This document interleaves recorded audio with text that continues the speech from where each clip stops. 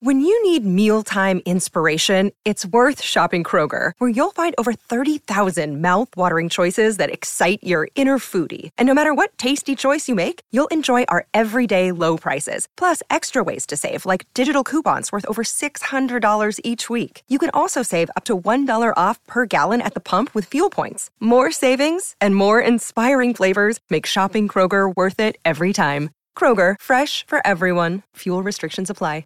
It's Wednesday, April 14th. I'm Rudy. I got the Johnson & Johnson vaccine, and so far the only side effect is fatigue. From answering all of my mom's text messages asking how I'm feeling after the Johnson & Johnson shot. Let's take a long walk to Cleveland.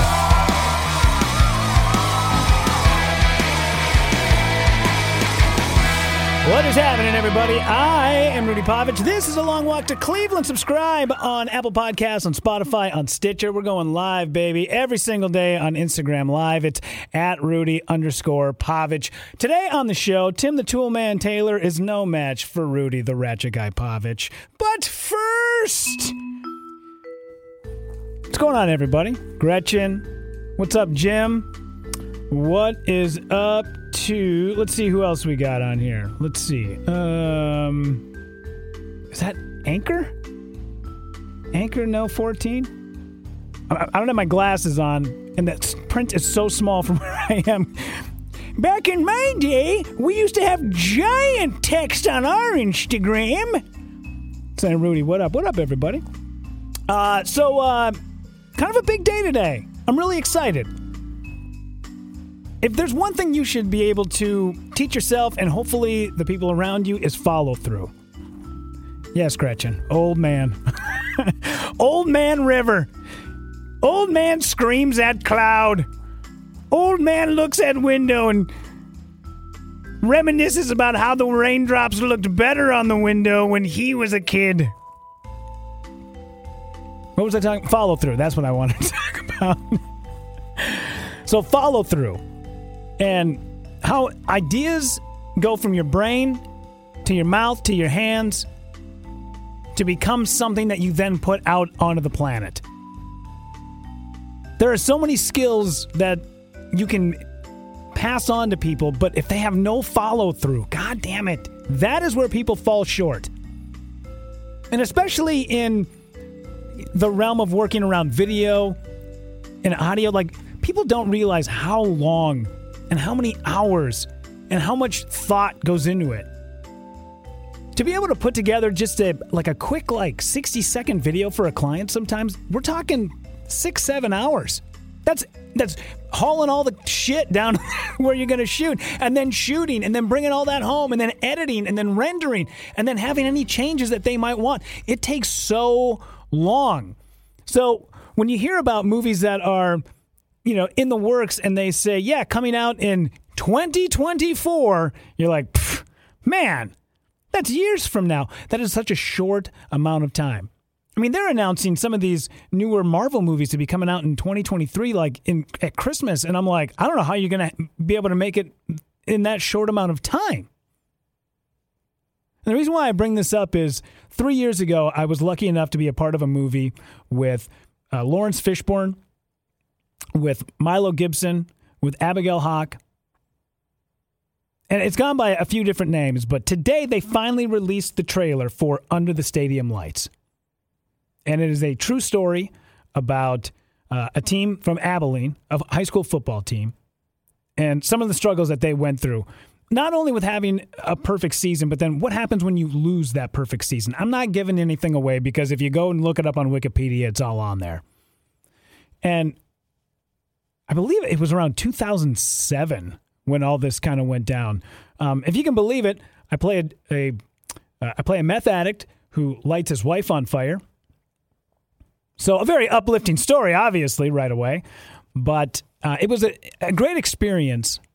We started shooting this thing 3 years ago. I was on set for a couple of days of going through the motions and getting all the fight choreography down, which, I mean, they brought in some heavy hitters, man. We hung out with this dude named James, this was during the time when Marvel was just putting out, they had made the announcement for Avengers Endgame, And this James dude that we were working out with on set was one of the guys who had gone through and did some of the fight choreography for Avengers Endgame. So while we're on set and we're kind of in between takes and everybody's just kind of kicking it, we're asking him like, all right, so here's our theory about what's going to happen. And the whole time he's just going, dude, you guys are so way off. And I even if you are right, I signed an NDA and they would kill me if I told you. So I got to keep my mouth shut. But during filming, something that really has stuck in my craw, not saying stuck in my craw, but will always be in my brain, I think, for the rest of my life. I had a chance to work closely with Milo Gibson, who is the son of actor Mel Gibson. Even if you walked in a room and didn't know that Milo Gibson was Mel Gibson's son, you would go, holy hell, that guy looks identical to Mel Gibson. Now, I've never met Mel Gibson. I was around him in like a short amount of time in Los Angeles. This was years ago, probably 10 years ago. And that dude looked thick. Like, there is some bone density there. And the first time, we're kind of like in this, like, I don't know, Taekwondo dojo, and we're doing a little bit of grappling, and this James guy, who's the fight choreographer, is kind of going through the motions with Milo and I. And the first time Milo grabbed me by the hand, it felt like somebody had clamped, like an iron clamp onto my wrist. That dude was so strong. And I remember thinking, shit, I got to be next to this dude on screen. And he's going to power over me because I'm already a short guy. Milo's pretty short as well. I think he's only about an inch or two taller than I am. So you're looking at about maybe tops 5'8", 5'8.5". So for the next 3 days before we started filming, that's all I did was hit the weights. I pounded out push-ups. I was like, I don't want to look bigger than this guy. And it's not a vanity thing, but it's going to look really weird on screen if this dude who's super ripped is standing next to this scrawny meth head and just beats the shit out of him. No one's going to believe that. And why would they want the big brawny guy beating up this scrawny little like meth head? So I worked my ass off for like 3-4 days, man. Just tons of push-ups, tons of sit-ups, going to the gym, working it out, putting in a ton of protein. Just work. Because I didn't want to look scrawny next to Milo. And the dude's a top-notch professional. When I was working with him, there's this sort of back and forth. And they talk about pro wrestling in this way where even though it's fake, it's still real. When you see a guy get thrown out over the top rope and then he lands on his back, it's still him going over the top rope and landing on his back. When you get thrown into a wall, it's on film. And yes, you're kind of slowly going through the motions, but they do that take 5-6 times. You feel it the next day, for sure. So we start getting into the thick of it, and we're filming this fight scene, and Milo's taking me and he's tossing me up against a wall. And then at some point he knocks me onto my back and he jumps on top of me and he starts giving me the business.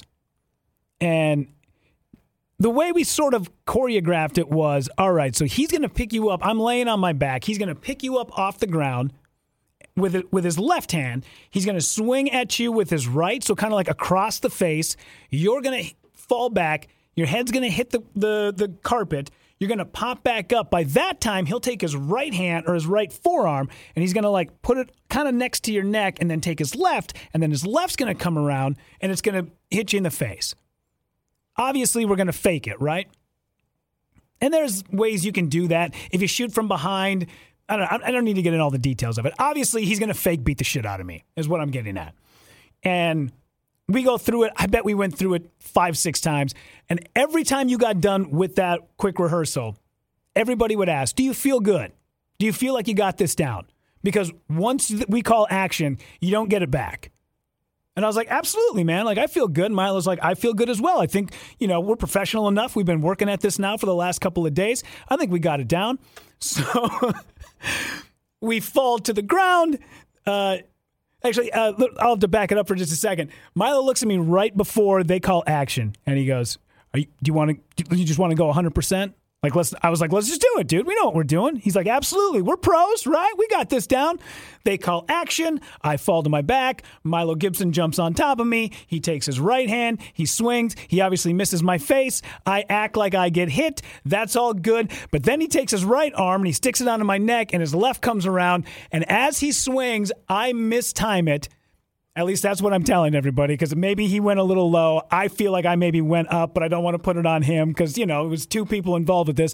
But I picked my head up a little too far, and he fucking hit me like Thor's hammer. That dude, seriously, when I talk about like bone density, I've never taken a punch from Mel Gibson, but this is probably the closest to what it felt like. That dude, when he hit me, it was lights out, black.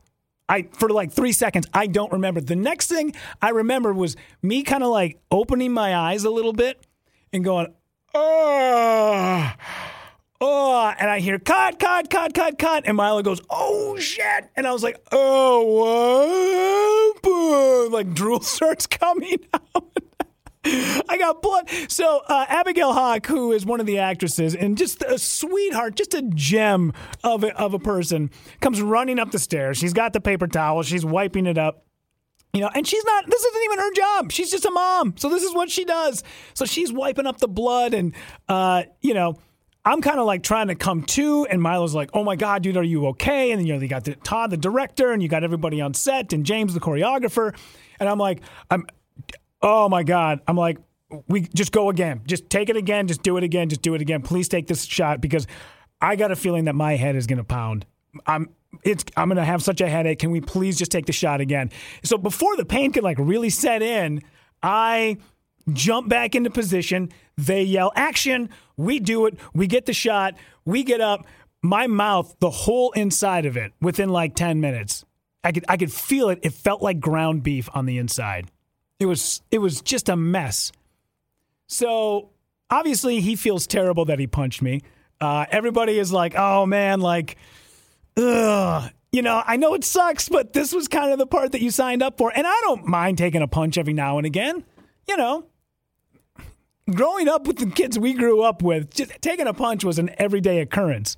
So the fact that I get to take it from a guy that I work with that I respected, it's totally fine. And we went to the bar that night, and the next day, I think the next day I was on my way to another movie shoot. It was either another movie shoot or another voiceover gig. So we were sitting in a bar in Owatonna, Minnesota. And I got like a giant bag of ice that the bartender gave me on my mouth while I'm trying to get the swelling to go down because I had to be on camera again the next day. And I woke up and I had canker sores. I bet I had 5 canker sores on the inside of my mouth. And I'll have to go back and find the pictures that I had posted on Instagram of all the sores and the cuts and the canker sores from inside of my mouth. I mean, I know it's supposed to be fake, but that was the most real punch I think I've ever taken. And I've been hit by some big dudes. I lived in Wisconsin for 5 years in downtown La Crosse, Wisconsin. Every now and again, it was like once every 6 months. That's how you pay your dues and live in that city. You just take a punch. I got rocked that day. But it turned out to be a great story, and I chatted with Todd Randall, the director of it, and he had told me that they used that scene, the one where he punched me in the face and I was all busted up. That made the cut. So I'm looking forward to it. I just watched the trailer. It just came out. I shared it on my Facebook. I'm sure I'll throw it on my Instagram and my Twitter. Just at Rudy_Pavich on all of those. And Under the Stadium Lights comes out June 4th. It's going to be on, I believe, Amazon Prime, all digital on demand. And I'll make sure that I throw a copy up and you guys have a chance to link to it and watch it. So it's a really compelling story, and there's a book that came out about it that was under Brother's Keeper, I believe was the name of the book, that this guy who this is written about, Milo plays this gentleman by the name of Chad, who was the coach or a coach for this football team. And yeah, very compelling, very good story, very well done, and looking forward to it on June 4th. All right, moving on. Talking about Tim the Toolman Taylor, last night decided to break out, the busted out the hand tools. And yeah, thank you guys for all the comments too. Amanda's so cool, looking forward to it. I'll definitely share it and let you guys know what's up. Scooter, what a cool story. Yeah. Not everybody gets to say they get punched by Hollywood's elite son, right? I mean, this also brings it back to my comment the other week about, I think by now we can give Mel Gibson a pass, right? Milo and I were driving in my car, and the whole time, this was like still during that time where you're like, I don't know, should we talk about Mel Gibson? Is it okay? But it's like, well, dude, it's gone on long enough, right? I feel like by now, I just saw Mel Gibson the other night in Boss Level on Hulu. That is a killer movie. If you just want to turn your brain off for 90 minutes, kick back, take a little mushrooms, and drink a little wine, that is definitely the movie for you. But anyway, moving on. So last night, there's something to be said about how you know you've made it in life, and I kind of have these things that are like a mile marker, you know? If your microwave is up off the counter and hangs above the stove, you've made it. You don't need a mansion. If you have socks that match and do not have holes, once again, you are a successful human being. You don't need a mansion or a Rolls Royce. You don't need Teslas. You don't need private jets or helicopters. If you can get your television up off of a TV stand and onto the wall, my friend, you are a rich man. And that's exactly what I did last night. I completely engulfed myself in a little bit of DIY, which I'm such a big fan of people that just go out and just do it. No plan sometimes, you just go out and you do it. You're like, you know what? I want to build a woodshed. Have you ever built a woodshed? I haven't. But grab a power drill, let's get some 2x4s and some sheeting, and we're going to go and we're going to make ourselves a woodshed. That, even if it turns out like crap, you've accomplished something. And plus, it's so good to work with your hands. And even the small things sometimes. Fixing your kids' toys. One of the easiest things on the planet to fix is a kitchen sink. You don't need to call somebody in to help you out with that. Just start on it. And if you screw it up, then call a professional. But at least give it a whirl. Because the other thing that it does is all the bullshit that we put up with every day, all the insecurities, all the stress, all the job stuff, when you're working with your hands like that, especially like power tools, you're not thinking about any of that stuff. You tell me anybody who is ripping a 2x4 on a table saw if they are thinking about some sort of stress that they have going on at work or how a relationship is starting to fail. You're not thinking about that. You're just thinking, I hope my thumb doesn't go into this spinning saw blade. Doing more stuff like that can be very cathartic, and it can exercise some demons. And just the simple practice of hanging a television last night felt so good because it had been a while since I broke out any of the power tools. My new house, my last house, needed a ton of work. This house, not so much. So I find that my tools collect a little bit of dust. And last night, I decided to blow it off and finally got my television in my living room hung up on the wall. And upon doing it, I was so excited because last night I finally got this thing up. I crack a beer. I get the dog on the couch. I grab the remote. I sit down. I turn a movie on. I get about 9 seconds into the movie and couldn't help but think, God damn it, I hung this son of a bitch way too high on the wall. It ruined it all.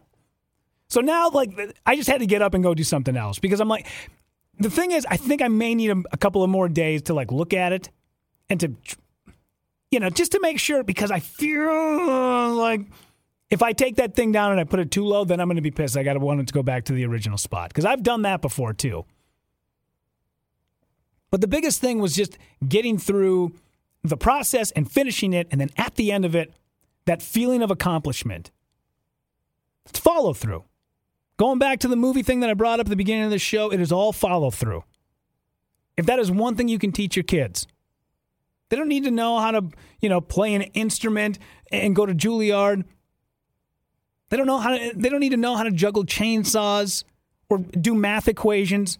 If you can teach your kids how to start something, finish it, that is the biggest lesson in life.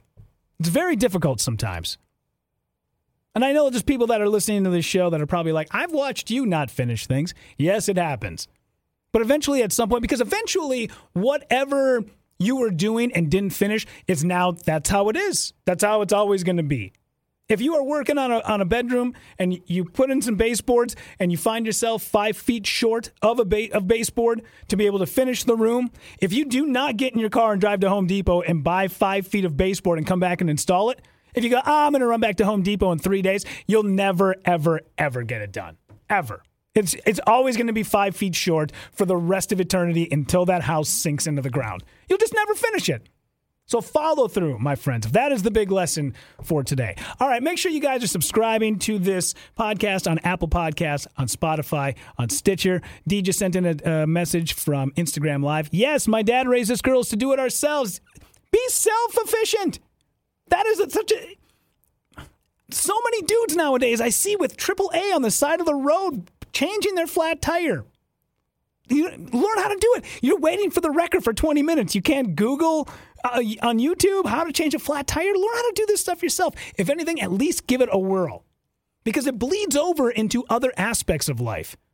When you accomplish something in one realm, it makes you think that you can do it in others. That is such an important lesson. What was I talking about? Speaking of follow through. Yes, subscribe to this podcast on Apple Podcasts, on Spotify, on Stitcher. We're live every single day on Instagram at Rudy_Pavich. Once again, thank you guys so much for taking a long walk to Cleveland.